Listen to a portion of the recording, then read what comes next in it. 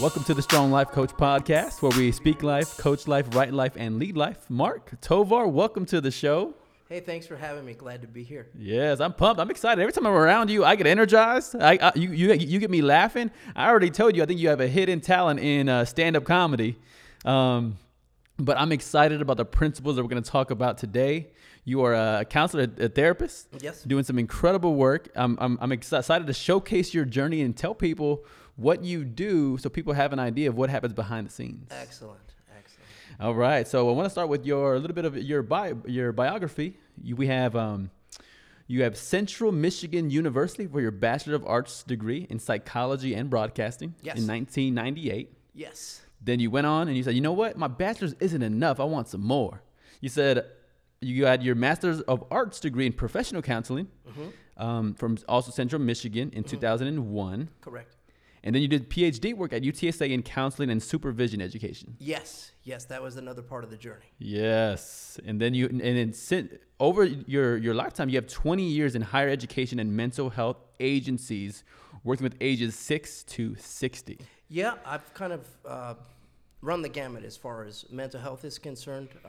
Done everything from mild adjustment disorder to crisis work. Worked in jails and prisons for a while. Had private practice early in my career as well. So I'm at the point in the career now, in my 40s, where I can kind of open up my own practice.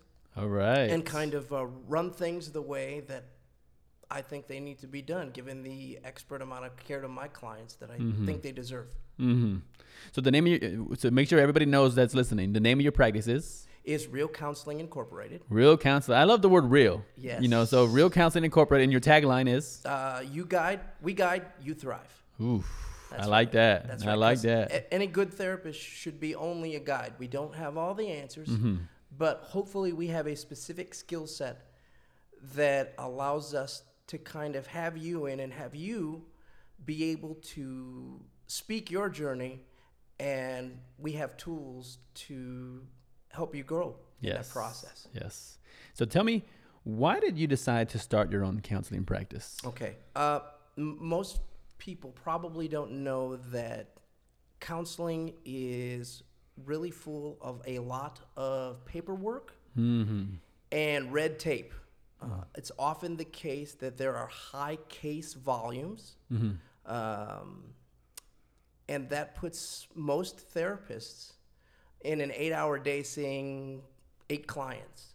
So if you're working on the agency circuit, as we call it, there's not a whole bunch of time to serve the client the way that you perhaps would like to, doing expert treatment plans, giving them more time, being able to see to the needs that they have on a more individual basis. I think we still do a really good job, but I wanted to have something where I could serve in a greater capacity for more individual need. Yes. And so that's kind of why I opened up Real Counseling Incorporated. Also, as a helper, I can tell you that if you be a therapist, if you be a first responder, if you're an executive, if you're a director, if you're an educator, all of those careers that deal with interacting with the public on a daily basis, those people give a lot of emotional energy, and they often neglect self-care for themselves because their goal is to help and serve others, and they sort of lose themselves in the process. And sometimes in those positions, you are supposed to be the guy with all the answers or the person with all of the solutions. Right. And then so you're not thinking about yourself with, well, what solutions do I need or what support do I need? Right, because if you're in a leadership position, a lot of people assume that if they don't have the immediate answer, that somehow that means weakness, and they don't want to be perceived as not. I don't think any of us want to go to work and not be perceived as the top of our game. Right. So they learn very early not to ask for help and to just kind of figure it out. Read the next self-help book. Go to the next conference. Watch a YouTube video, podcast, which are good. Right, fantastic. But for some people, it's always good to kind of have that check-in. And so Real Counseling Incorporated was really established to take care of those who take care of others. Yes. Bringing that piece to be like, we need help, we need guidance, and I learn a tremendous amount from the people that I serve. Sure. So it is a two-way street. Right. And at this point in my career, it's really good to be able to sit down with somebody for an hour and have that kind of conversation that's really growth on both ends. Yes. Now, you mentioned this phrase, the agency circuits. Tell me more about that. So if people are tuning in, they have no idea what that is. What does that mean? Shed some light on that one. Okay. For most people who enter the mental health arena, be you a social worker, psychologist, counselor, when they start out, it's very much the case that a lot of them gain their experience through large agencies that are nonprofit, serve a large need. As you know, or maybe the audience doesn't know, there's always a great need for mental health services. Sure. So the jobs of these agencies, nonprofit or otherwise, is to serve the public. And in so doing, they're hit with a lot of clients, and that means that us as beginning therapists, or even mid-level, tend to cut our teeth, as it were, in those agencies, which means it's a high turnover rate sometimes for therapists. Got it. There's a lot of historical mental health needs for the clientele, because a lot of times they don't have places to go. They may not have good insurance. We're talking about the clients, right? So it does a lot of good for a therapist to learn those skills and to be able to work in those high need areas. Sure. But what it also does is it teaches therapists very early that you're going to see this client for 50 minutes, and then you're going to get ready for your next client coming in in 10 minutes. So please make sure you have all of your case notes done and get ready for the next one. And you never really know what the issue is coming through that door. So as you get training in that, you begin to think that that's the way things are supposed to go. And you can imagine the amount of repetitive stress that could be visited upon somebody who has to deal with hours upon hours, much like a teacher, a counselor, again, a first responder, all of those professions that are really forced to deal with crises in folks and just high-level, intense emotion. So you were inspired, I guess you were motivated by seeing, maybe, and correct me if I'm wrong, is seeing this system that was in place, but the phrase I heard you use was you wanted to serve in a greater way. Yes. With your own practice, because you saw the current system, you thought there were some maybe weaknesses or there were some shortcomings in the system, and then when you wanted to start your own to have a greater impact, what do you mean by that? Well, a lot of these agencies are run by directors or executive boards or things, and then they set the policy, and then a lot of times it's out of their control because there are certain mandates that they may have to meet for funding or whatever. I don't have those those regulations on me. I also don't take insurance. So for a lot of people, they're like, well, why would you not take insurance? Well, that means that you have to play a whole separate game with, the insurance companies would then tell me how many sessions I get to see you. And then, oh, wow. Right? And so based on what your diagnosis is, then they tell me, well, you could see Derek for 2 sessions because that's what we say. And then they cut a certain amount of that and give that to the therapist. So I just have a lot more freedom. And bringing my experience of what I've learned, I'm able to design treatment plans on my schedule. I can do online counseling. Yes. Which is something that is really valuable for a lot of my clientele who may not have time to come. I can implement programs or planning presentations on the needs of my population that I serve, and I don't have to ask anybody to do that. There's no box that I have to check. Or somebody's okay that maybe, they want to do that next week. it's up to me. Mm-hmm. And at this point, that's just a very gratifying thing to Yes. know that if there's something to be changed in that system, and then my client needs a certain level of attention, or maybe they just need an extra text message over the weekend, Sure. whatever that is, I'm able to provide that kind of care. Mm-hmm. What I'm hearing is the independence that it gives you, the freedom it gives you to be able to best take care of people as you see fit. And your experience at that level of connecting with people, and the thousands of hours that you put in to have the credentials that you have, you get a feel. You get this intuition for learning what's best for this person versus somebody telling you from the outside who's not involved in a situation trying to impose their regulations. Right. It just gives you that area to be. Now, the other thing is that you hold a little more responsibility, right? Because if you're not astute at what you're doing, that client is working with you. And it may not, here's the thing. People often think of therapy as, well, I have to have a major issue or a diagnosis. Sure. Or you really don't have to have that. There's a lot of business owners that I work with that just want a better mental health wellness in their workplace. Yes.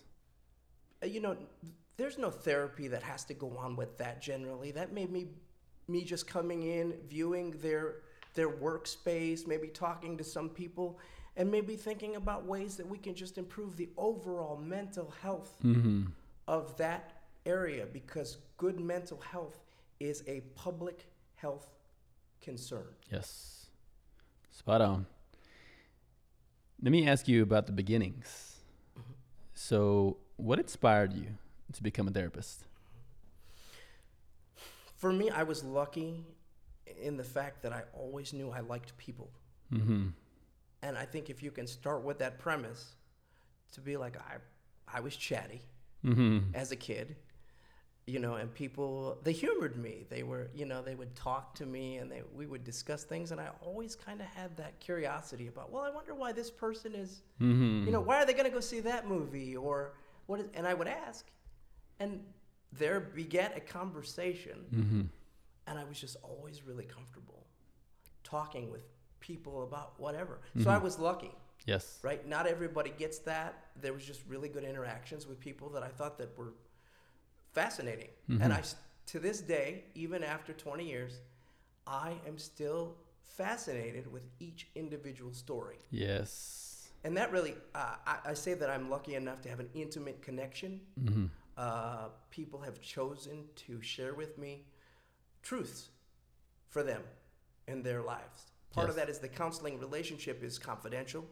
As you know, we're very, we take a non-biased or a less biased position than maybe somebody that is closer to you would do out of an emotional connection. And we've really been taught the tools to listen. And that just opens up a whole part of people. Yes. Because they don't often get a chance to do that. Right. When I think about it is, in regular interactions, we use filters, these social filters. What's socially appropriate for me to share with you based on our interaction, based on our relationship? And if it's not socially appropriate, but I'm still battling with this challenge or this stress or this problem, but it's socially inappropriate, so I won't bring it up. Right. But you could have all types of filters on all these other relationships. But what happens from the little bit I understand about therapy is you get a chance to have this connection with your clientele where those filters are removed. Yes, we actually, our offices are set up to do that, for you to come in, to feel comfortable, to say this is a place where you can share what you need to share. And everybody has stresses. I don't care. I've never met anybody who's perfectly mentally adjusted. People are always worried that, well, if I say this to the therapist, they'll think that I'm a certain kind of. Sure. And it's like, we're all just human trying to make it. Right. So that is something that I'm able to really set my people at ease with, to be like, this is not Impress Your Therapist Day. Sure, right. I'm not here. I'm not here to take, there's no assessment. Right. This is whatever courage you have enough to share in this space. Yes. can only be good Right. for us both. I love that. I love that. You know, what's interesting is I know you and I were messaging back and forth on Facebook and to set all of this up. Yeah. And then you had sent me, I said, hey, so send me your bio. You know, you sent me your resume and the link on Facebook Messenger. And I don't know what other people have clicked on along the way, but I feel like I've seen so many people click on something that leads to a mass message. So I just don't click on any like links in Facebook Messenger. And I said, hey, can you actually email me your resume? Because I have this thing that I never click on. I have some fears there. And I was teasing, but there's also some realness in that I have this problem or this fear of clicking on links inside Facebook Messenger. And I responded by saying, don't psychologize me, you know? Actually, you know, I think that's smart. I think that right now in the place that we're living in, the less you click on, the better. Let me ask you, so what happens in these social situations where people may not know you are a counselor and then they find out for the first time? Do you have these, what kind of responses do you see? They generally go, oh, wow. Like, you know, and they ask that, like, are you psychologizing me right now? And I'm like, actually, I'm not working at the moment. Like, Right. I think there's a big misconception that we are always probing. Mm-hmm. And I promise you, absolutely promise you that even when we are at the top of our game, we're not trying to figure you out, right? And that is not how this works. We work with what you give us. Mm-hmm. And I tell clients all the time, and I have had clients who've come in and maybe the first 2 sessions have not been real Yes. with me. They have not told me the truth. And then on the 3rd session, they said, well, I'm a little ashamed to say that I haven't told you all the truth. And I say, well, this is your time. This is your space. As you become comfortable, you will Mm-hmm. share as you will. Right. So it's not about me digging. Mm-hmm. It's about what you will, you know, share. And then the second question they come up with is, well, since you're a therapist, let me ask you this. And they go into whatever. What do you think about that? You know, when they get that comfortability, then they want to ask. And, you know, and I'm usually pretty good to oblige. And there have been times where people have asked me what I've done or what I do for a living, and sometimes I may not be as forthcoming with being a therapist because, you know, I'm like, well, I'm in the people business because I'm trying to eat my sandwich. Sure. You know, and sometimes that may lead to you know, if you're halfway into a bite and you say, you know, I'm a therapist, it could move the conversation. And I, like anybody else, am a human being. Yes. And there are times when I'm absolutely into work and into service. Mm-hmm. And then there are times when I just want to eat my sandwich.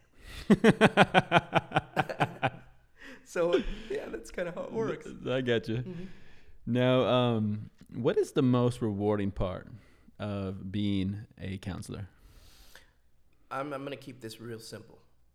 For me, it is that I got it moment that whatever the issue is, when I talk to people, you can actually see the growth happen in their face. Wow. Like when they're working through something and they may say something, it might not even be anything I say. That's the thing. They're in this space and they're working through their stuff and they may ask me, oh, you mean like this? And I just turn and look at them and they're like, it's that light bulb moment that they get. Yes. And I think for me, that's just growth. So for me, the most rewarding part is like, people think sometimes that therapy has to go on forever. Sometimes my modality is 2 to 3 sessions. It may take even less than that for that light bulb to go on. And the minute you get it, everybody in the room gets it. I saw that you got it. Mm-hmm. You saw that you got it. Yes. And then it's like, oh, there's like this big release. That like, because I believe that once the brain sees something, it can't be unseen. Wow. Right? So once you learn that skill, people are like, yeah, I get it. Like I used to do that. Now I know why. Yes. And it you know, it may not even mean that they don't do that anymore, but just the understanding of why it was that they did that or used that thing. That's everything. That is just everything. That is the whole point of the work, just to be able to go, they got it. Yes. They got it. It has to be one of the most incredible things to ever do, period, is to help people grow. Absolutely. You know, just whether it's motivation or it's therapy or it's coaching, just helping people to get from where they are to where they want to be. And that's where people see you, right? Like they want support with some way, somehow, in going from where they are now to where they want to be. Yep. And that can, I love the fact that it can take on so many different avenues. Mm-hmm. I mean, you could work with somebody, like I said, my business owners, they may just come in and be like, hey, listen, I got this person at work, right? They work for me. And every time I say this, it just doesn't seem like the message is getting through. Mm-hmm. If I could even work with that business owner to be like, you might want to try these ways of being, or tell me how you, even something that simple, that's growth. Mm-hmm. If somebody is willing to have the courage to come and be like, okay, let's talk about this. Yes. Let's figure out how we can do this better. To be honest, I just like to be in, it's a little selfish because I like to be in a space where people are seeking growth. Yes. So if I can sit and just be like, all right, here we are. Even this podcast, we are two entrepreneurs, right? Similar in age. And even before we began this podcast, we shared a whole bunch of tips and tricks and struggles and things that we're going through. Today is a win. Yes. For me. But we're bonded for life, baby. That's right. Because we're on that same journey. And it's not therapy. It's just that encouragement that says, hey, fellow human. Yes. We're going to make it. You know, and if you think about that, that's the world is sorely missing that at this moment. We seem to be so tied up in what we're doing that we aren't making that human connection to be like, wow. You know, people are like, wow, when Mark actually said, how you doing today? He like put his top hand over my hand and like looked in my face for like 3 seconds because I'm generally concerned with how are you doing? Yes. And then I want you to do this. I want you, the next time you do that, I want you to hold the gaze for 3 seconds, right? And then look down just for a minute, just to give them that pause so that they can go, oh, he's actually waiting for me to answer. And that will change the way, that trajectory of that relationship that you have. It's just that human interaction that is never mistaken. Sure. Let me ask you about, you brought up modality earlier, and I was thinking about the method or the philosophy or core counseling. I know there's a bunch out there. Is there one that you cling to the most in your practice? Yes, I am. Mostly what I use is, it's called Rational Emotive Behavioral Therapy. It was developed by Albert Ellis, who was a very famous psychologist. Even though we're counselors, we often use psychology, a lot of social work, just a lot of different modalities. But this is basically focused on your cognitions, right? So simple as I can put it, and I think in the coaching world you can agree because I've seen a lot of the literature that says what you think about is what you'll be about. Yes. Right? So there's a whole bunch of messages that we've learned in our development that contribute to what we think about ourselves, both vocal and unspoken. So my whole goal is to let's examine what it is that you're truly thinking, and then if we can just augment those cognitions a little bit, then the output should be different. So if you want that different result, you have to learn to think different thoughts. And people think that as a therapist, we're going to always talk about feelings, right? And I'm like, no, I'm not a feelings therapist. Because feelings are tricky. Feelings are with you. Even if they're not rational, they're still there. Sure. Right? So sometimes people can be led astray by what they feel. And I'm like, well, feelings are feelings. What we're going to talk about is what you think. Yes. And why you think what you think. Right. And is that giving you the desired result? Right? So it's very much skill-based. Like I actually give out worksheets.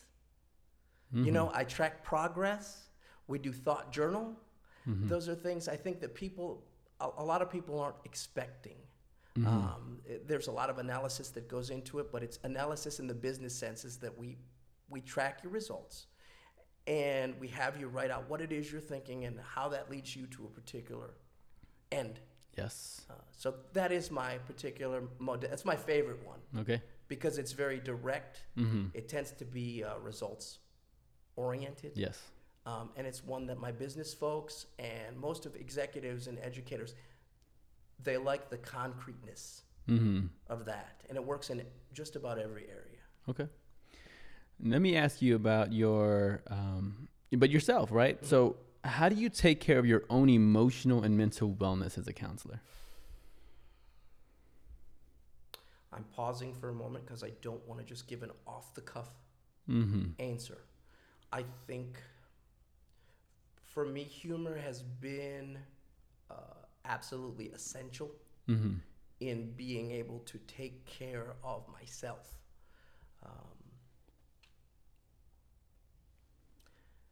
And part of that is, again, even as I own this business and I help other professionals and other not only working professionals but other people who help others in every way, they teach me. Right. So I guess the thing is humor, and again, staying open to being able to learn what it is that fulfills you. For me, I was originally a Michigan kid, right? So hockey games are big for me. And I know here, when you're in San Antonio, Spurs are the thing. That's right. Everybody does basketball. Everybody loves the Spurs. And I'm learning to get into basketball. Smart. Right? But I still maintain my subscription to Center Ice and watch my Wings games on the television. I have pets. I work. I love to just be at home with the pets. I love to read a book. I love to go out and socialize. Yes. It's those little things, and it's not very counselor-y. Some people, I guess, are waiting for me to have some, I don't know, big answer about how I take care of it. It is the small things. For me, it's Starbucks coffee. For me, it's Danish. I mean, just the little things, the things that I like. And it's funny because when I get that kid glimmer in my eye when I'm, drinking my mocha, whatever that is, it's a very unique thing for you. You really have to key into what is it that brings you the most joy. Yes. And I think it's different for everybody. But That's to really own it. Right. To say that this is what I like to do. I know it's probably not good for me to eat Danishes and drink. I'm putting on a lot more weight. But for me, that's like, oh, yeah, this is good stuff. And that's my thing. And I think when people listen in, I think it's an opportunity to hear, right? Because it's one of those, these the old adage, the doctor who says, don't smoke, the do as I say, not as I do. But then to see a mental health professional or a therapist or a counselor just say, hey, this is what I do. Coffee's part of that plan. Yes. Danish is part of that plan. Yes. Humor is part of that plan. Yes. Socializing is part of that plan. All of these things that we go, oh, as far he's like me. Right. Right. So, but even thinking about our own wellness and going, well, how am I doing pinpointing for me what's great for my mental wellness, my emotional wellness. And the thing is, I can't tell you what that is. So any therapist who says, well, first of all, we know we can go back to the research, right? And we know sleeping, good. Yes. Healthy diet, very good. Exercise, perfectly good, right? So I realized that even the things that bring me the most joy are not always the most, how do you say, just healthy things for you to do. But I'm going to own that too. And I'm going to say, yes, I need to get on the treadmill. Right. I know that, but to just be really clear about what it is that you like and what brings you joy. Yes. What is a challenge most people may not realize in being a counselor? I think there's a certain energy level that you really must. I'm only going to speak for me. Sure. I can't really say what the challenge is. I'm just going to come from my personal experience. Sure. For me, I was blessed with a excess of energy. Yes. Right. Clearly. Right. First time I met you, I think it was 5 seconds in, I said, wow, this energy right here, I could vibe with this. It's a lot. Right. So for me, the thing is that when I go into my counseling mode, there's a certain amount of myself that I must give. And it's really not like, I just don't think for us, we're not afforded a bad day. If I have a bad day or if I'm off my mark, that could really influence who I'm working with. Sure. So that's the thing, is like before I go into office every morning or before I start my sessions, that oneness is upon me. This is your time to be present. Mm-hmm. And as we know in this society, the one thing it is hard to do is to be present. Yes. So if you would just take that up a notch and be like, now you have to be present for people and their pain and their discomfort. Ooh. Right? Which, again, I think is a privilege. Mm-hmm. I'll be real honest. I think it is a privilege, but it is something that you must constantly be aware of, that Mm-hmm. you are coming into any kind of level of vulnerability Yes. for people, and that should not be taken Mm-hmm. lightly. Right. And I think if you do it wrong, I don't think you're going to be a therapist for very long. Wow. No, but it's I think it's fascinating to talk about energy, because there are, I know from a speaker, right? There's different energy levels I bring to different occasions, right? So if I'm speaking in the corporate world, high energy, principles that are laced with story to help people with their career, their leadership, their relationships. Speaking in a wedding ceremony, medium energy, not so much principles that help people with their career, but it's about showcasing this love story. Speaking at a funeral, low energy, honoring a legacy and comforting. But I'm hearing that with you, what you do with counseling is you're gauging what energy is needed from me, and let me be prepared to give it based on the client and what they need from me, and bring that energy with me. Right. And I think that's perfectly said. Mm-hmm.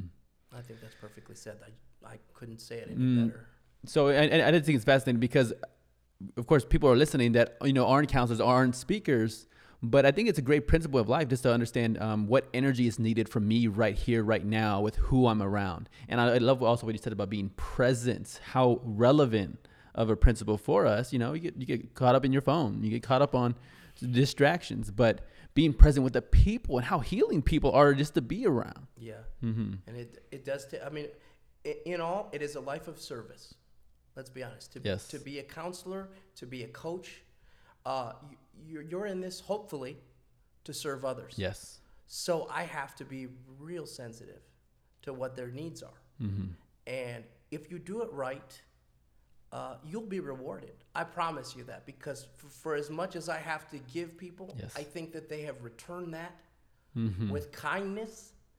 When they say, hey, Mr. Tovar, you really helped me out. You really listened. Mm-hmm. That was wonderful. Mm-hmm. That's just the best compliment Yes. you could receive from somebody. They really Right. trusted you with their whole entire life. Mm-hmm. And hopefully you've done some good. Mm-hmm. So yeah, I agree Yes. with that. And that's still something I'm working on, being able to match that energy when I go into, because I rev kind of high.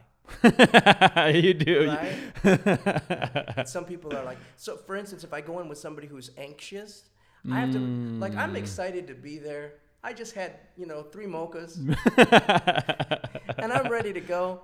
And they're like, could you just not move your hands quite so much?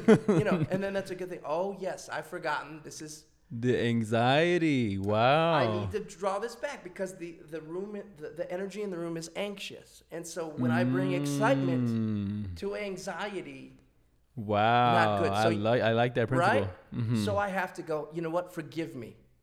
I said, I've brought the wrong energy this morning. If you will allow me just a second, and what I'll have you do is we'll put both feet on the floor, and both of us are going to breathe for just a minute, just 60 yes. seconds. Let's reset. Mm-hmm. Let's reboot.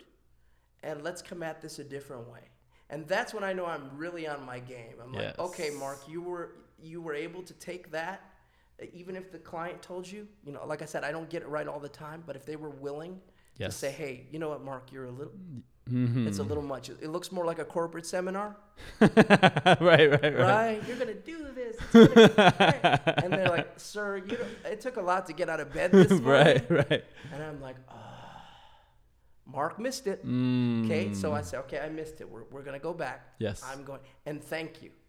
Thank you Yes. for resetting me, for putting me back on the Because how would you know? How would you know what they need from your energy level, right? Now, let me ask you, you brought up, I think, a few great points there in effectiveness. When did you first look at yourself as a counselor and go, wow, I'm effective at this? Like, was it from the beginning, or did you Oh, no. Okay, No. Tell me about it. we go through most. I'm not sure if most people know this, but as a therapist or anybody in clinical training, it's pretty usual in order to be licensed that you have to go through your undergrad. You really don't specialize to your master's work, and then after your master's, you have to sit for 3,000 hours. 3,000 hours of pretty much face-to-face contact with other people in pain while you counsel, but you're kind of on an apprenticeship. Somebody else who's already a counselor or a psychologist or social, depending on what area you're from, watches over you, signs off on your notes. So actually in those beginning times, you don't feel terribly effective. Wow. You've been trained to kind of monitor yourself, and really what you're good at is picking out all the ways in which you shouldn't have said this, or you didn't want to do this, Wow. or you didn't feel like it's effective. So the other for 3,000 hours. 3,000 hours of this. Now some of that is direct client contact. The other, we're teaching you how to write notes, how to respond to the insurance companies, how to, you know. But I mean, there is a lot of client to therapist hours where you're kind of learning, and it isn't uncommon for a lot of brand new therapists to be like, you know, I'm in a lot of chat rooms because I'm a licensed supervisor as well. So I'm one of those people who supervises the up and coming therapists. Nice. As they come through, they have to pay us to be able to kind of watch them, and then we critique them. So it's a process. I guess it would be like any other profession. What is it? Golding says you have to be, what is it? So many thousands of hours before you consider yourself a professional at anything. Right. So it is a process, and I think boy, that's a great question. The first time I really felt effective, I think it's an individual thing, and when you see that people are appreciative. Yes. And I do ask all of my clients, I said, listen, if this isn't helpful, or if there's something else I could be doing differently, let me know. The only way I know I am effective is if my clients and the people that I consult with say, hey, that was good. I learned X, Y, and Z. I'd like to start that out at the beginning of any sort of stuff. You know, there are goals, measurable goals in the beginning that I say, okay, when you leave here with me, what is it that you'd like to know over the next 3 sessions? How will we know that it's working? Yes. And they say, okay, well, I'll be doing this, I'll be doing this, I'll be doing this. And then at the end of 3 sessions, are we doing that? If we're not, it may not even be them. Maybe it's something I didn't pick up on. Sure. So that's the other thing too, is that you're trained to be, if you do it right, you're trained to be like, you know, as a therapist, I really, again, need to be aware of what my clients need. And if they're not getting it, I need to create a space so that they can say, well, next time I'd really like to talk more about this. It seems like Mr. Tovar likes to talk about X, Y, and Z, and maybe the client wants to talk about something else. So it's a growth process. I would, you know, after halfway through those 3,000 hours, you start feeling a little more confident, because you will see repetitive stress, right? People come to you with basically the same 8 issues. Wow. Really, they're just dressed up different ways. But let me tell you this, grief and suffering is a universal language. Yes. Right?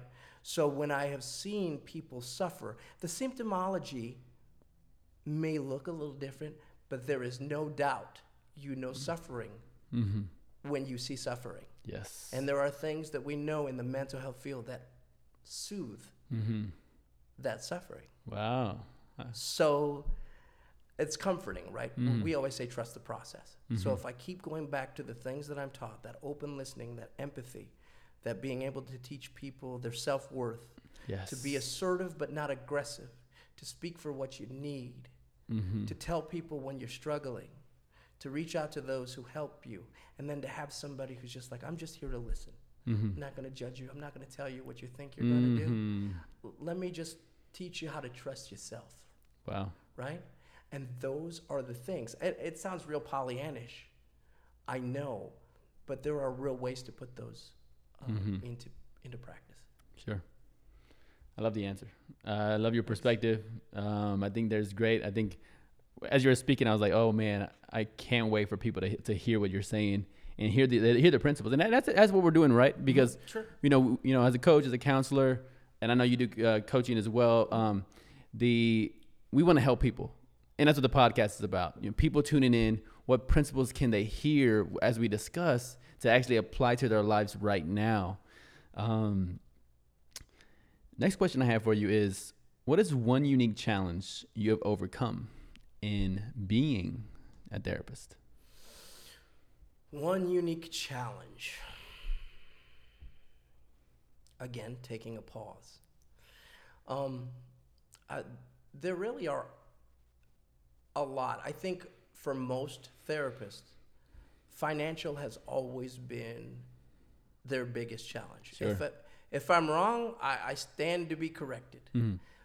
But there's a lot of, at least how we're raised, the philosophy of the old school is you do it for the good of the community. Mm-hmm. And that kind of sets up this thing where people don't always pay for mental health services because it is a community-based thing, and there are a lot of nonprofits that offer those things for free, and thank heavens they do. Mm-hmm. But I find that after 20 years in the field of mental health, I walk into a lot of other therapists and we have conversations about it is very hard to sustain a healthy living because you are working with people that are a lot of times in a position where they may not have a lot of money or may not have a lot of resources. And perhaps that's just the road that I've traveled, but most of my road has been within the community and working with what they would consider to be marginalized populations. The jails populations, I've worked a lot with children, drug court, and psychiatric facilities. I mean, they've all taught me a great deal. Mm-hmm. But what it does teach me is that we have not come to a point as a society where we value mental health as much as we may value a financial advisor. Wow. Or those more transactional services. We are kind of seen as a soft skill. Mm-hmm. So to be able to now speak the language to the new and upcoming therapist that says, listen, what you do has tremendous value, especially in this society. People must learn to hear each other, to listen, to communicate, and to live authentically. Mm-hmm. And we have to kind of get into that. It's kind of like the teacher, when the teachers always say, well, we don't do this for the money. We do this to help the kids. And anytime I see a teacher, I say, I appreciate the humbleness. But don't say that. Mm-hmm. Because you don't do it for the money, but it doesn't mean that you shouldn't be paid more for what you do. Because to make a long-term career out of this, and to be financially viable, we have to begin to really set that up. So financially, as a therapist, I think for most of us, it is a challenge. There's all that schooling that tends to take, like I said, you can only become licensed if you have a master's degree. So it pretty much guarantees that you're going to get at least a master's. Sure. And when you start out as a therapist, you can be paid as little as, on that 3,000 hours, you can be paid as little as $30 an hour. By the agency that you're working for because they're providing you clients. So you can imagine that somebody in their 20s or 30s, they're still trying to scrape together enough money for things to be solidified. Sure. And so that for me has always been a push. And as I hope to grow Real Counseling Incorporated, it's incorporated for a reason because I hope to make an agency out of it. Nice. That has other people along, and we're going to really focus on taking care of our counselors and clinicians financially as well as emotionally. Nice. And I know you've mentioned in the past that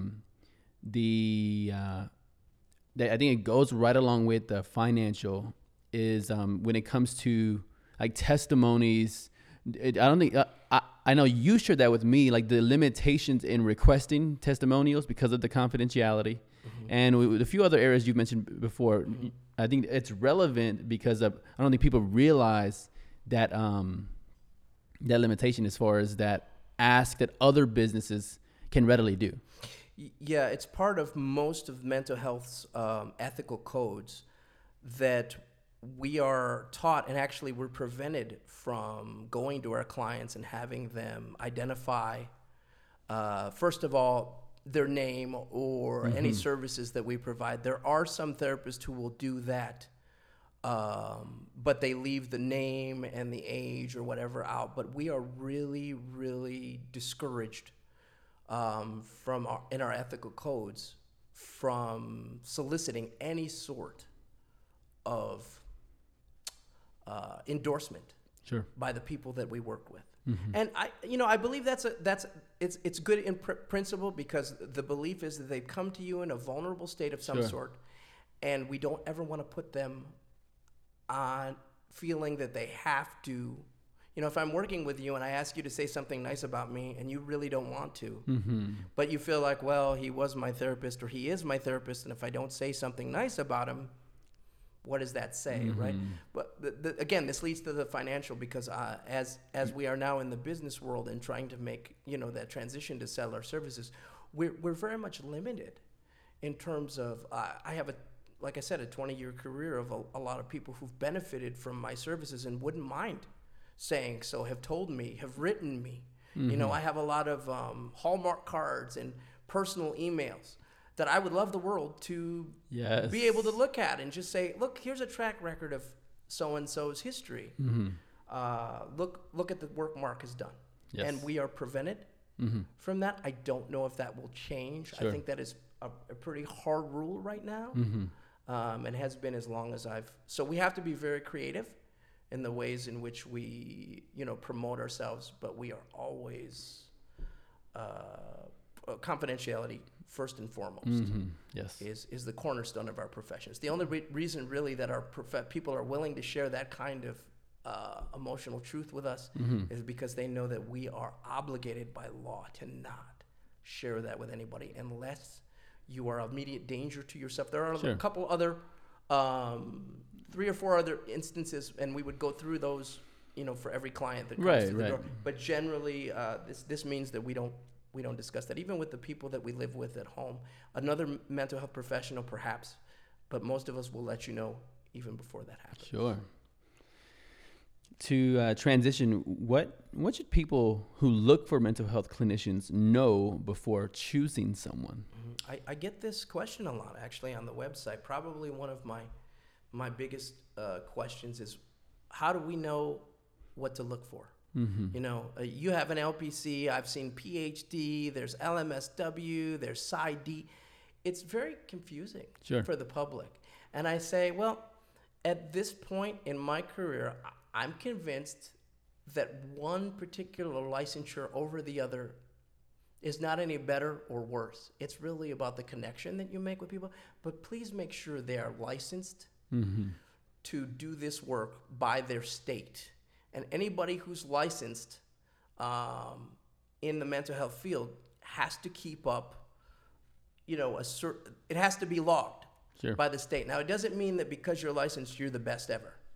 But it does mean that you have met the minimum qualifications of what that field expects in terms of care. So that's the first thing I say. First of all, make sure that they have some sort of licensure by the state that is, or certification. In your case, as a coach, I don't know if there's any licensure, but I do know there's certifications, right? Well, there is now a licensure for, I think, at least one for coaches. So I would definitely look into that and do your research so that you know what that licensure and certification entails. Yes. Right. The other thing is, I never encourage any of my clients to sign on, or anybody else's clients to sign on without, first of all, you talk to them on the phone. And one of your first questions is, I'm dealing with X, whatever that issue is. Tell me about other clients that you've worked with X. So one of the things is, if you say, well, I have anxiety. Do you work with anxiety? The other person could be like, yeah, I do that. Tell me how you work with anxiety. Like, I want you to enter into this discussion, and don't feel intimidated just because they're Dr. So-and-so or they have a certification. I need you to ask. I have a trouble clicking on the LinkedIn stuff when you send it to me on email. Tell me about other people who you've worked with who have fear of clicking on links. Sure. And if that person goes, I haven't really worked on it, but I'd be willing to, then your next question should be, do you know somebody who does? Because all therapists know somebody who specializes in X, Y, or Z, right? So even if I'm not the best person, and I go, well, I don't really work with that, but let me give you a number to somebody I think that does, and then call me back and tell me how it goes. Yes. Right? So that should be it. And then the next thing I want you to do is when you go to their first appointment, ask them this: is it free? First of all, because they should allow you some sort of either phone consultation free or at least the first 15 minutes free, because we have to establish, are we feeling each other? Yes. Do we click? Right. Right? So yes, you can get somebody who's an absolute specialist in whatever it is you're doing. And if you get there and think, I'm not sure I'm feeling understood, I'm going to ask you to pick somebody else. I know it's a pain. Right. I know you're like, well, I found this person and it says they take this insurance and that's my insurance and that's what I can afford. I understand, but I need you to pick somebody, because what we know in the counseling field is the number one. I'm going to give away the secret. I'm going to do it right here. Yes, all right. Get ready. The number one thing that figures out if a client is going to benefit and be helped by this counseling relationship, it's not the theory. It's not the gender of the therapist. It's not the years of specialty in the therapist. It's the relationship. Oof. So when I can ask somebody, do you think Mark knows what he's doing? Are you guys cool? And they go, yeah, we're vibing. I feel it. I'm like, that is healing in the process. The number one variable to any healing is, do I connect with this individual on a human basis? Love it. Do I feel that I have this connection with him? Is he in it for the right reasons? Are we vibing? Right? And that's not just my thought. You will look this up in all of the counseling and mental health literature that says the major, most big, important thing is if they feel a connection. So you should not be walking into anybody's office long term unless you feel that there's a connection there. And if not, even on my webpage, I have, if I'm not the therapist for you, you call Real Counseling. We're going to find you who fits for you. Because I feel like if they've gone ahead and taken that step to be like, I finally feel like I can reach out. Yes. But I can't afford Mark because he doesn't take insurance, and I know he's more expensive. I have a whole other thing on that too. There's ways to work around it. But if you honestly feel like you need something else, someone else, or there's something, call us. Yes. We're going to hook you up with somebody who you feel is exactly for what you need, because that's what counseling is about. If you have the courage to reach out, we're going to connect you. All right. Great principles. I'm taking that relationship principle. I'm preaching that one. I'm teaching that one. Anybody who give me an audience, I'm going to talk about that one, because I think it's such a powerful thing, because you can talk about relationships in every avenue of life, right? Every business needs it. Every person needs it. Every team needs it. Every student needs it. This is a relationship principle, but to see what actually is the key variable, that's the common denominator of success in therapy, in counseling, and it's back to the relationship. And it's on all mental health professions, psychology, social work. I mean, it's there. And you know what the amazing thing is about the relationship is when it's missing, watch how terribly things go wrong, how quickly and how consistently things don't work out. You could have everything else in the world. You could have the money to finance the project. You could have the people. You could have the space. You could have wonderful paintings on the wall. And if you go into somebody and the people feel like, well, we're just not connected, we don't share the relationship with these people, not even the mission and the vision and the values, that's secondary to me, to the relationship, whether they form it within group or with executives or whatever. There has to be that sense that I belong here. Yes. And if you cannot do that, everything else is going to be an uphill battle until you fix it. Yes. All right. Next question for you. What are the biggest challenges in mental health today? That's easy. Access. There are so many needs for mental health. So many. You can look at any news story and people be like, yep, people are stressed out. People are financially burdened. People are overworked, underslept, connected to their phones on a high level of stress. Everybody could benefit from health care, and that goes with medications and other things. So there simply is not enough there to fill the need for mental health. And this is not even talking about historical populations in poor areas, minority populations that have been neglected for not only the last 10 years, let's talk about the last 50, last 100 years. Let's talk about the stigma then that goes along with this lack of access to services. So if you've got stigma and you have lack of access, and that could be monetarily, we are in a mental health crisis, whether people realize this or not. There are just so many things that cause stress in this current society that we're really just reaching out any way we can to try and get the message out, to offer that hope, to say, hey, there's a place for you to come, and there's going to be some free things for you to do.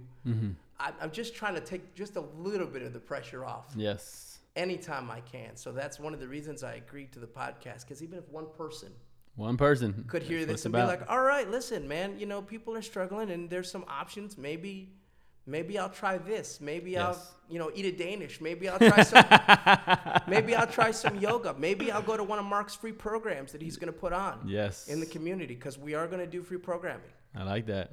We have to. The need is just too great.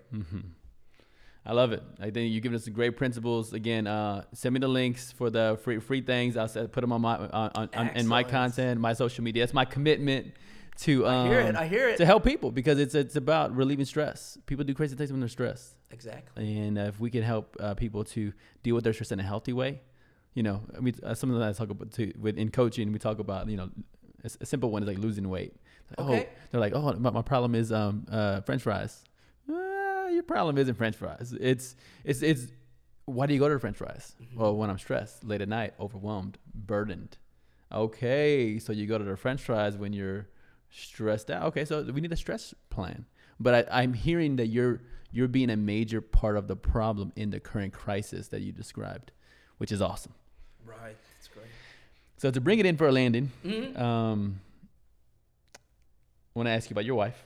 Married 6 years? 6 years, coming up September 28th. All right, got the date down, baby. Yeah. Okay, so I want to know, how did you know you wanted to marry Catherine? Okay, so we do a fair amount of relationship work and counseling too, and this is another question that I often get is, how do you know that person is the one? Yes. And I say, well, try this on. Imagine, if you will, not having that person in your life. Like, you have them now and you may be dating or you may be going on. What would it be like if that person was not present? And they go, well, that wouldn't be very good at all. That would be not, I wouldn't want that. So for me, it was really that simple, was the fact that this person in my life adds value, right? Beyond more value than what normal people will put into my life. This person adds value. Yes. And for me to think about what it would be like to not have that person in my life was not a risk that I was willing to take. So it's funny, because as we met each other and as we got into the relationship, it escalated quickly. It happened probably within a year and a half. Okay. And a lot of people were thinking, wow, that's pretty fast. We're not sure if that's the right time. And I said, kindly tell me, what exactly is the right time? How much time is enough? And they said, we can't tell you that. And I said, well, then you shouldn't try. So some things don't require You know, a whole bunch of extra time Sure. when you realize that that person adds value to your life Yes. that you simply do not have in other ways. Yes. And so, and 6 years in, I can say it's the right decision. All right. The value continues to add. And that, you know, and also I want to point out that that has to be nurtured, right? As a therapist, I've got to tell you that if people are thinking that you get into relationships and that value stays there all the time, you got to work. That's right. You got to work. You're going to be visited by many challenges. And so continue to go back to that value. And the best way you can do that is to think about not how the relationship is the value, but how you are adding value. Yes. So if I want to know how my relationship is valuable, my number one question should be, what am I doing today to add value Yes. to my relationship? Yes. Phenomenal principle. I love that. And I love how you simplified the process of not even the process, but you simplified the choosing. It's about value. Does this person add value? And do I want to risk the idea of losing it? Beautiful, beautiful. Well, I think we had a phenomenal conversation. Thank you so much for joining. For those listening in, I'm here with Mark Tovar of Real Counseling Incorporated. Check his website out. Check him out on Facebook. He has some videos going out. He has his podcast as well. So check his content, like it, subscribe to him.